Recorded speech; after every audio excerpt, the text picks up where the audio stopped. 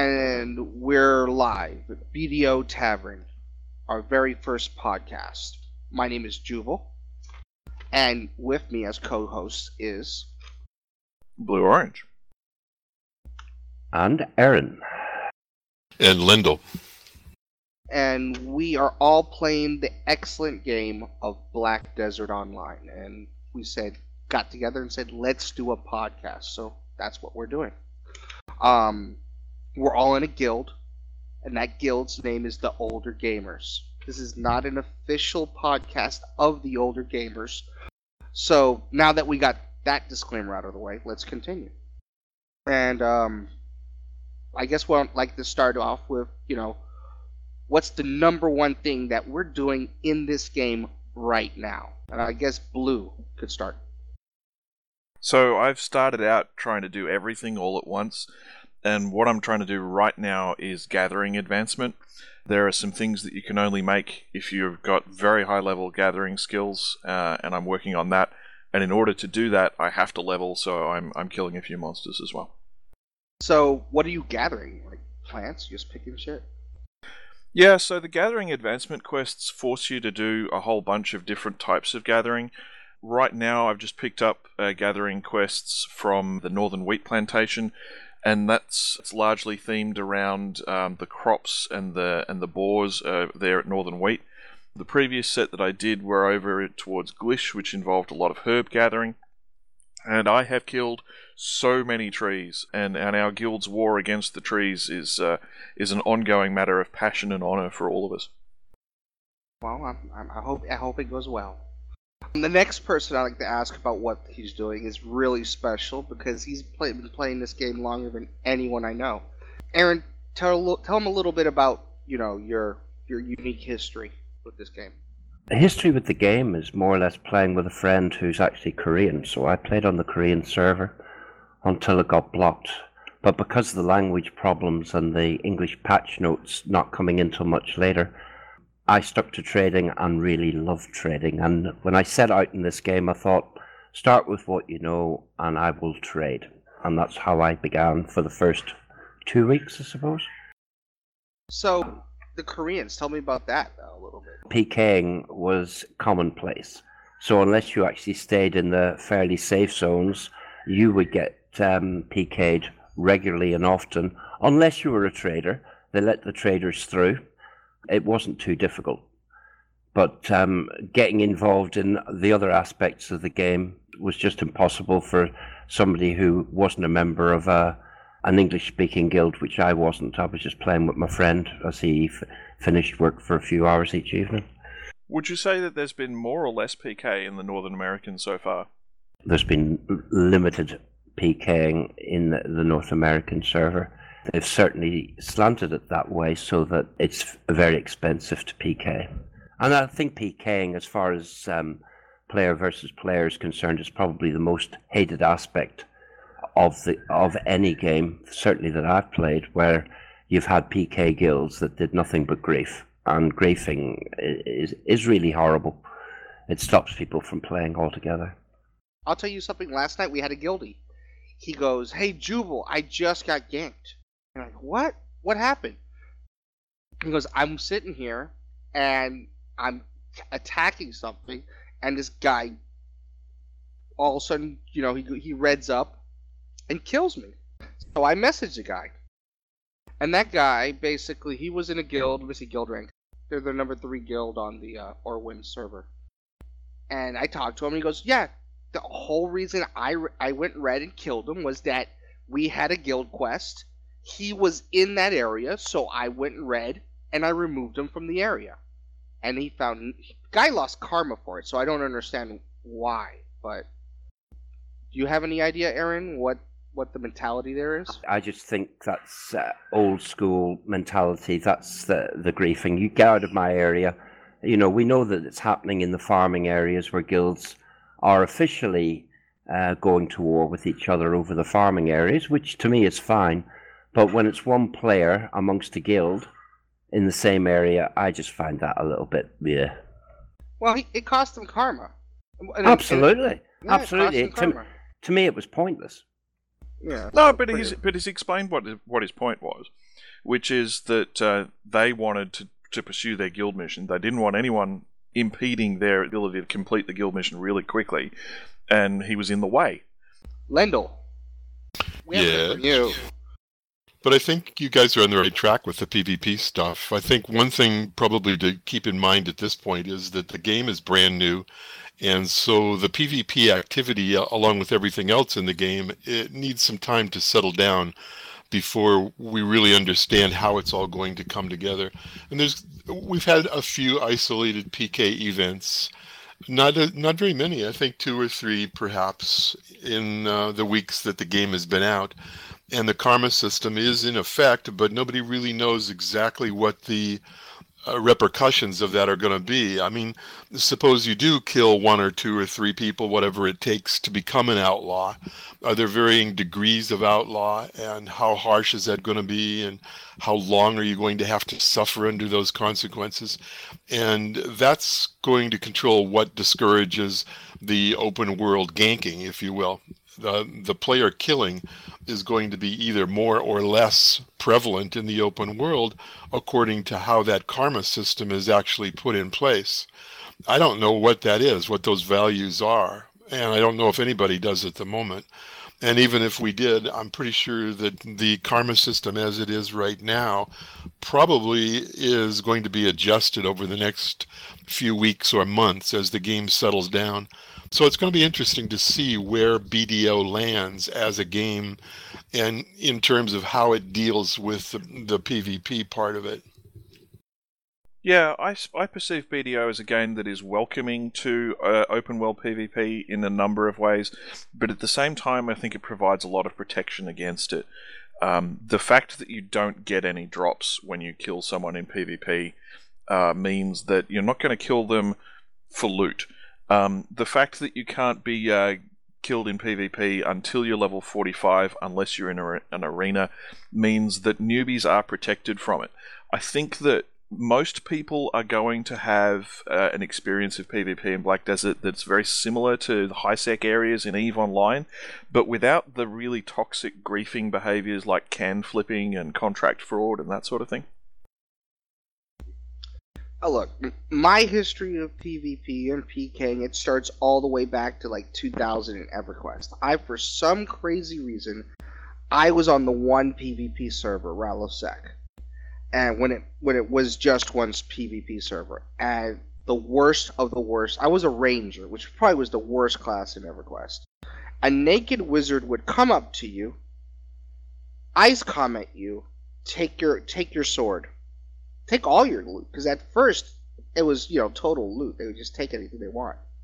Then they switched it to one item, but it still was totally out of balance and stuff. And I think my whole problem with PvP and PKing was this: if you're going to be a criminal and you're going to act antisocial, then don't let them bank. Don't let them use services. Don't let them be in the city at all. Period. You're an outlaw. Yeah, and I agree with that as well. I think that there has to be a penalty for outlaw behavior. It doesn't have to be enough of a penalty that there are never any outlaws in the game, but it has to be enough of a penalty that it controls the outlaw activity in the game. There's a wide spectrum of these games out there, or at least that have been out there over the past 5 years in terms of how they did their PvP. Sometimes you have a decided enemy, like in Ion, for instance, where there were 2 halves to the world, and you either belonged to your half of the world or you belonged to the other half of the world, and you knew who your enemies were all the time. And whenever you came in contact, you had to kill each other because that was just what the game was.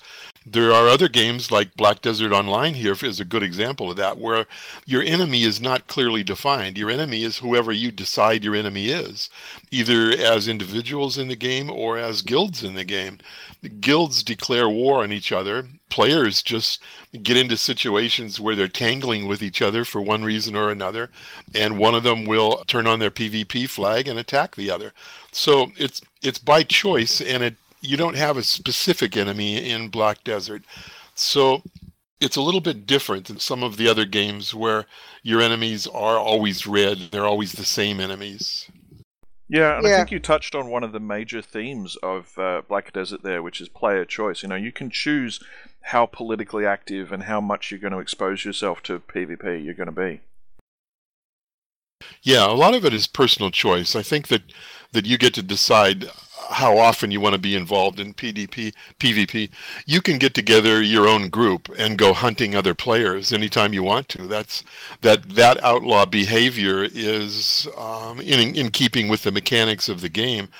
What that's going to cost you remains to be seen, because you can't do that without any cost. There is definitely going to be a cost to that behavior, but whether that cost is significant or not remains to be seen.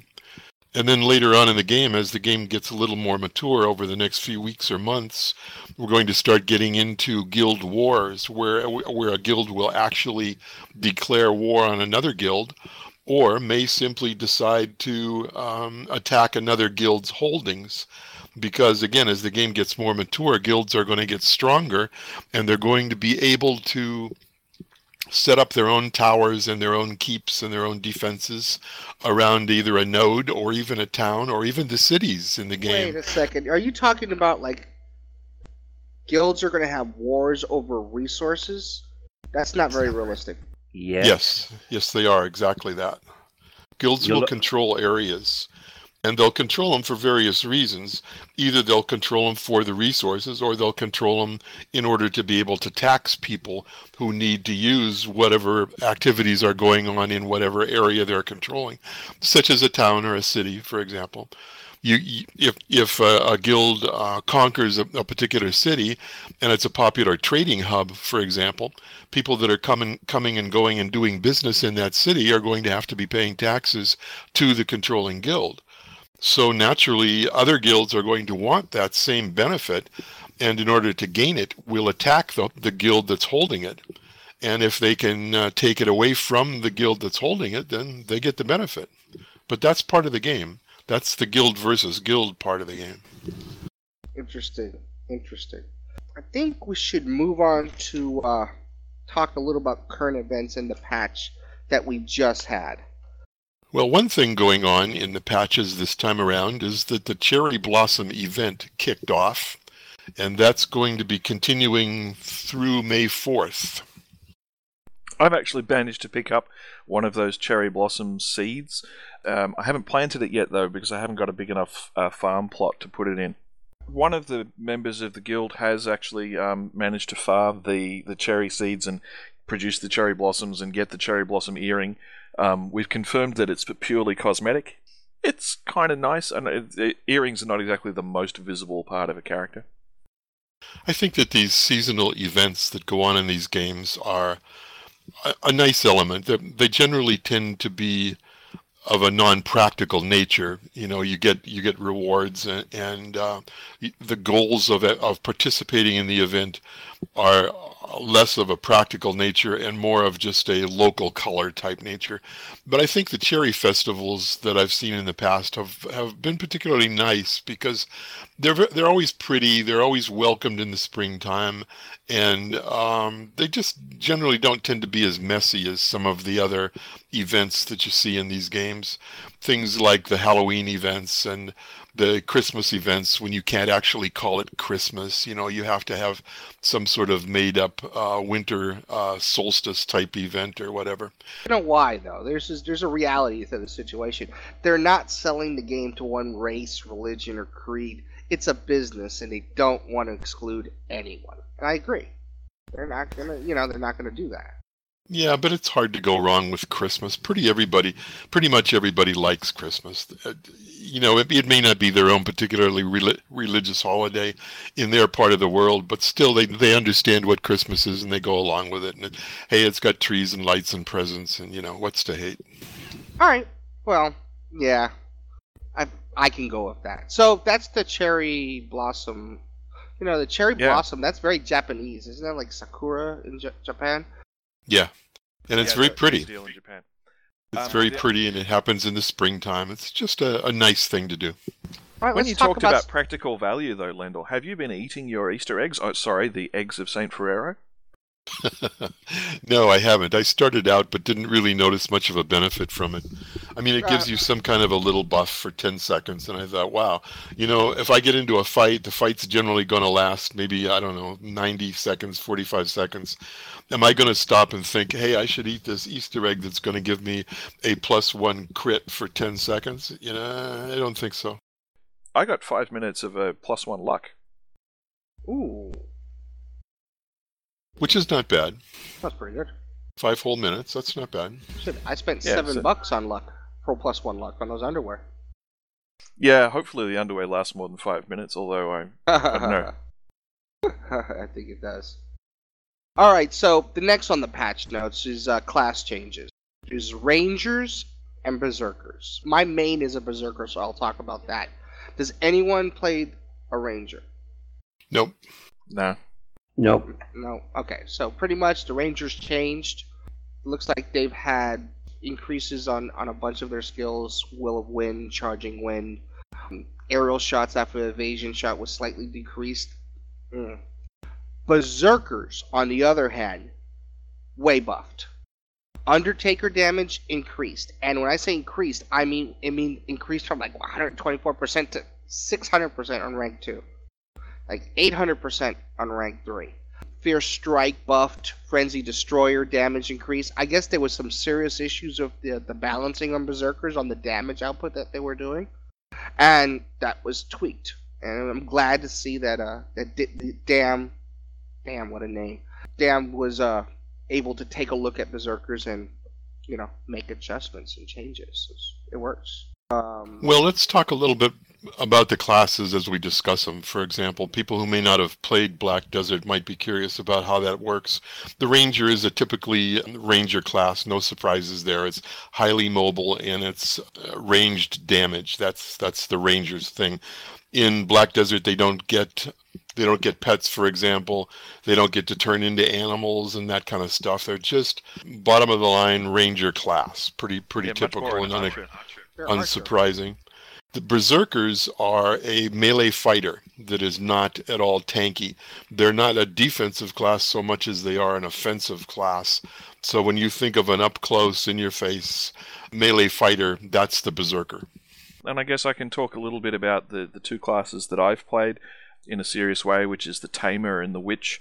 Tamer is very much an in-your-face melee character, has some very nice damage output, has no tank whatsoever, and relies on constant movement in order to survive. By contrast, the Witch is a pretty standard spell chucker, actually has a better tank than the Tamer when it comes to being able to take a hit, and has some really satisfying AoE damage. Aaron, what is your main? My main's a Witch. Yeah, but I mean, I played since the early start. I think I'm still only level 32. And I got most of that from trading and fishing. So I get killed a lot because I'm not used to the key combos. It's a very different game in terms of key combos. And it takes a little while to adjust and to get used to it. But I'll get there. I'm Certainly. sure. Yeah, I'll I'm have sure to some get there people- by the time the Guild Wars starts, because that's my thing. Yeah, you'll get there, and you do have a little bit of a. I'm not going to say a huge jump, but you got to play a little bit of this before we did for a year. Oh yeah, I got to play a little of it. I mean, I know what the key combos are. It's just that aged fingers don't work the way young fingers do. That's what I find is a little bit difficult. That's why God created the Naga mouse. Well, yeah. Well, I mean, I have SteelSeries keyboard, but I haven't invested into the macros for the keys because I'm a clicker by old. I've always been a clicker rather than a key puncher, and so therefore I do struggle in that area. But I'll get there. What SteelSeries keyboard do you have? Do you have that one that has that extra section to the left? Yes. That's the one I got. It's called a SteelSeries Merc. Merc. Stealth. Yeah. Now, That's right. when I bought that keyboard, got it on Amazon for $39.99. I swear to you, 2 years ago. They discontinued it, and now you can only find it for like 160 and up. Correct. Because it's a discontinued item, and I don't know why SteelSeries will not just make a new model of it. Because that section to the left is amazing. It's amazing. Everything, like your WASD, everything you need is reachable within one hand, and the numbers, and the jump, and the shift, and all the current gaming. And there's a program that you get to use. I forgot what it's called, but you could have different key bindings for different games. Yeah, it's just amazing. That in combination with a Naga mouse, you're gold. I used it a lot in Guild Wars 2. Oh yeah, when I played Star Wars: The Old Republic is when I really when it needed to be like really clicky with the numbers. So that's what that situation was about. There's some item changes that we could talk about. The Easter eggs. We could, we already talked a little bit about the cash shop. What kind of experience with the cash shop have you guys had? Yeah, I spent $10 twice to pick up some of their stuff, and I don't regret it. I think it was worth it, to me anyway. It's always a choice. The thing about their cash shop is that it tries very hard to not be play to win, so they don't offer anything of great significance. They do offer some things that do have some significance. Yes, it's not all just fluff, although a lot of it is costumey type, makeup and dye type fluff, but they do have a few things that are of actual practical nature, things like expansion for your inventory slots, and they have let's see what else. They have some boss summon scrolls, but those are for loyalty rewards more than to be bought with real life cash. You can get some pets, I think, as Aaron started to say there. There's an item called a tier of somebody or other that gives you an instant res out in the field. Now, a lot of PvPers are really complaining about the tier of Elion, because it allows people to pop back up and can keep going in PvP. Yeah, and that's purchasable by, I think, both loyalty points and real life cash, if I'm not mistaken. Yeah, I know that they drop as an achievement reward at level 30, I think it is. Yeah, but anyway, in my opinion, it's a pretty typical game shop of this nature. It tries to not be real practical in any sort of a pay-to-win sense, but there are a few things that do have some practical basis. The vast majority of it is fluff, it's just cosmetic stuff. Anyway, it's interesting and it's worth looking at, and there's generally probably going to be a few things in there that you might want, even if it's just a new costume for your character or something. I think that their cheapest purchase is probably around $10, and then you can go up 2 or 3 levels from there and get more expensive game cash if you want. So it's okay, in my opinion. It's pretty average. I'm of a different opinion. Now, when I came from ArcAge, which we all did, my opinion of these cash shops, Korean cash shops, is that I am very hesitant. It's not so much of a situation of pay to win, because that's silly. You don't win these games. No one's won the World of Warcraft. You don't win these games. The problem is selling power. You shall not sell power. That should be it. And quite honestly, this game does sell power. If you take a look, there's stats on the costumes. The pets allow you to loot. It might be considered convenience, but I'm saying power, man. They sell power. And it's slight, but it's a slippery curve. You will definitely advance further and faster if you invest in pets. I think pets in particular are transformative, because you can fight while mounted and have your pet do the looting for you. You can just keep on defending yourself in situations where you might otherwise have to stop to loot. But I guess it's a question of where do you put it, and you're not going to lose a fight so much to someone because they've got their pay to win gear out. but they might be better prepared for that fight than you. Yeah, I think some of the things in the cash shop do give you a slight edge in one way or another, but none of them are really game breaking, in my opinion. You get extra space in your inventory, which you can argue makes it easier for you to do crafting and trading and gathering, and definitely it does. And yes, you can buy that. And having your pets be able to do your looting for you makes it easier for you to kill mobs quicker. And yes, you can do that, but it's not such a big difference that I would even call it close to pay to win. And the benefits that you get from the armor that you mentioned, Blue, I think that it borders on significant or not significant. It's not a game changer by any means. Yeah, and I think it reflects a sort of an aspect of how to play Black Desert in a successful way. You have to be willing to find your place in the world, and if your place in Black Desert is not that you're going to spend $1,000, then you're not going to be the number one combat wombat in the entire game. We've got the number one gatherer in our guild, and I'm pretty sure that he hasn't been spending a lot of money at the cash shop because you don't need to. You just need to chop down a lot of trees. But if your ego is seriously damaged every time you lose a fight, then this game is either going to cost you a lot of money or you're going to quit. Yeah, but another thing is here. If you want an outfit that looks different than the same outfit that you had at level 1, you will spend $30. Now that is outrageous. It's unforgivable. And that's something that we need to call him out on that. I can, at level 50, your level 1 outfit, the only way out of it is to spend $30. Dude, if you can't tell the differences between these outfits, then you're going to have a lot of difficulty maintaining a relationship with a woman, because there are subtle changes there that you really need to be able to spot. Yeah, I don't think the outfits are the biggest deal. I think that Jubal has a point and all that, but that's going to mean a lot more to people who care a lot more about what they look like rather than how well they're playing the game or how capable their character is in the game.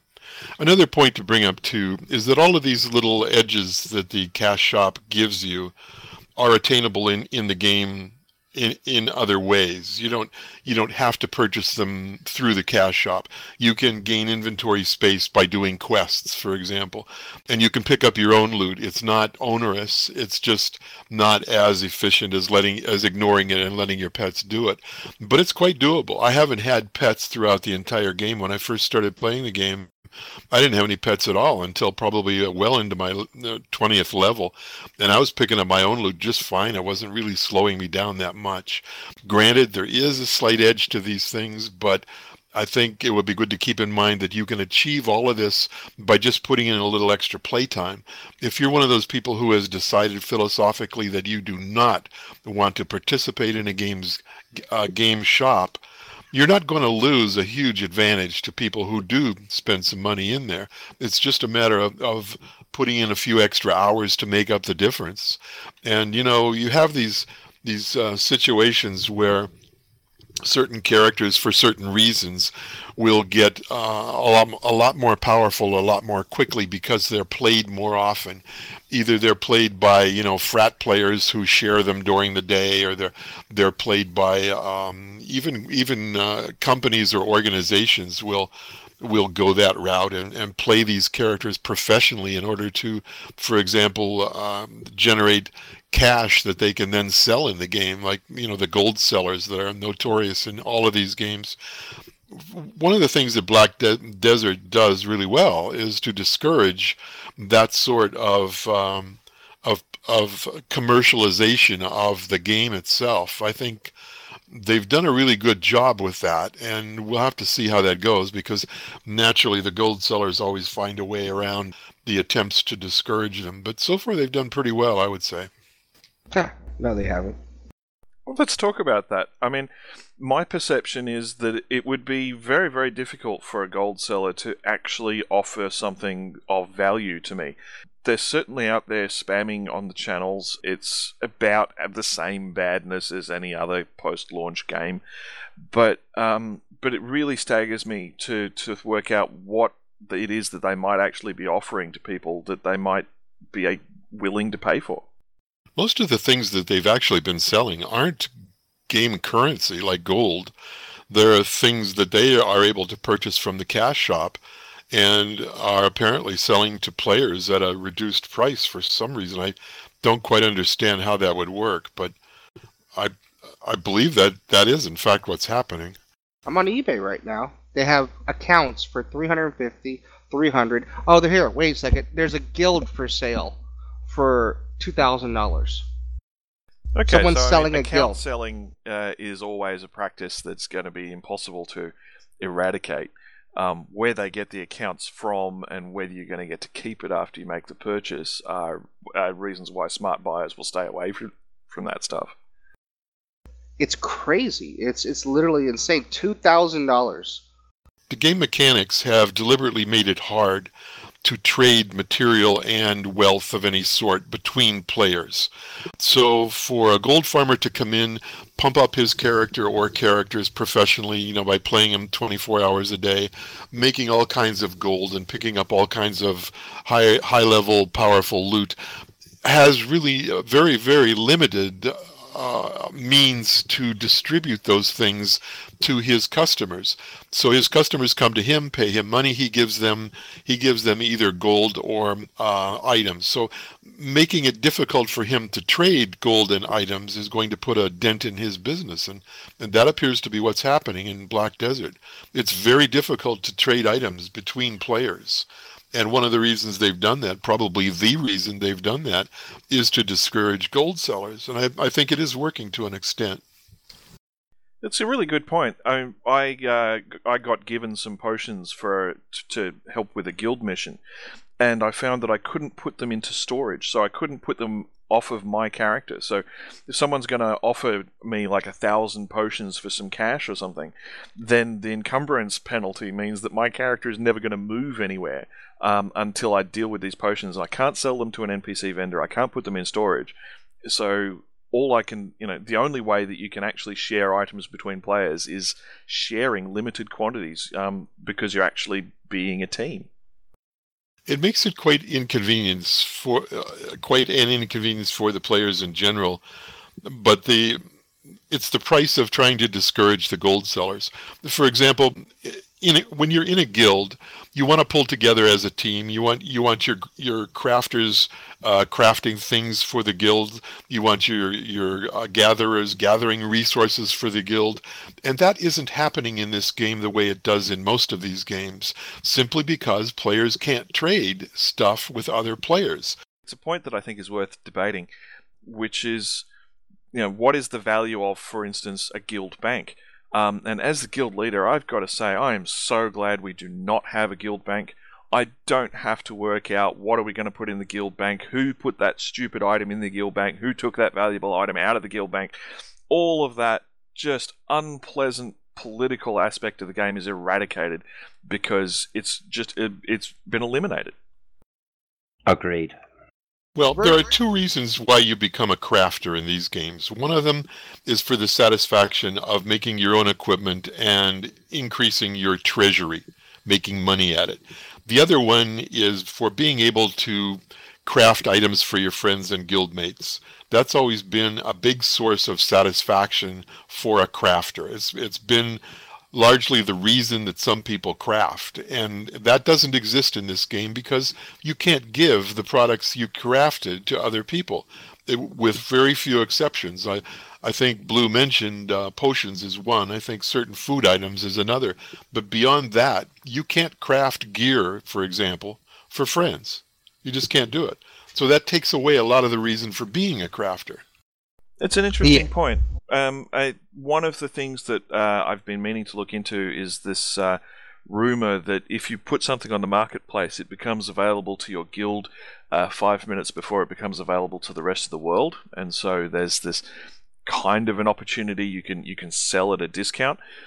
But I'm finding that I've always been one of these people who gives away all of their stuff and then gets cranky because they don't have anything. And so the fact that the game protects me from my bad habits is another thing I appreciate. I don't think you can, because remember that time we were doing the guild quest and we just split. So I tried to put the wood on the auction house and I sold it, but nobody even saw it come up on the Vila Warehouse board. Yeah, there are notifications that I've later learned that you can set and that sort of thing, so I'm not sure that we understand that aspect of the game very well yet. Possibly. It's going to be interesting to see how the mechanics work when we need lots of lumber, lots of stone, and lots of other resources to build up our towers and defenses when we do decide to take over a node or a village or whatever. Do we want to talk about the gaming community of TOG? Oh, yes, we'll do that. Okay. I came here after I came out of EverQuest 2, so I can't remember the first game that I played with TOG, but it's been best experience I've ever had in gaming community. Me too. And I've been through quite a few gaming communities, and some crazy ones, some that need freaking serious mental help. And has it been perfect experience? No, but I think it's been a pleasant and a well-rounded adult experience. So yes, yeah, mature. Yeah. We shouldn't say adult. When we say adult, we give other inferences. I mean, some of the bigger guilds playing Black Desert that are currently on our server, I played with them in Guild Wars 2. Great guys to play with. But if I want to go and play a game, any game, I can log into TS and be playing with the same people that I've known for many years. I know their play style, I know what they like to do, and I feel comfortable. Yeah. I quite honestly, I think it's taken a while for me to find a community like TOG, but I'm happy that I'm here. So if you're looking for mature and you're a mature community and you're over 25 years old, please check us out. Our website's at theoldergamers.com. Check out the link. Check out the requirements. Put in an application. Say you heard about us through the podcast, and and then we'll pop in and get you invited. And that usually takes about 24 hours, and you get the reply, and then you can come into the website and see what TOG has to offer and all the gaming experiences that it actually has. So it's not just for one game; it's for any game. Yeah, we have tons of games, and TeamSpeak is active, and it's a really, really good community, with the exception of Lendl. But other than that, sorry, Lendl. No problem. Yeah, welcome. I can't stay mad at you. I'm not sure about the use of the word "we" there. We probably want to distinguish between this podcast group and TOG. Oh, okay. Yeah. Should I do a high-speed disclaimer sort of a thing? I think I did that at the beginning, dude. Yeah, good point. I think one other thing that we missed was the fact that TOG isn't US-based, it isn't Australian-based, that it's worldwide-based. But I believe they got that, because my accent and Lendl's accent is definitely not European/Australian, where Blue and you, Aaron, are more European Australian accent. Yeah, I understand that, but I just thought maybe we should make that clear at the beginning. Edit that in at the begining. Yep, there you go.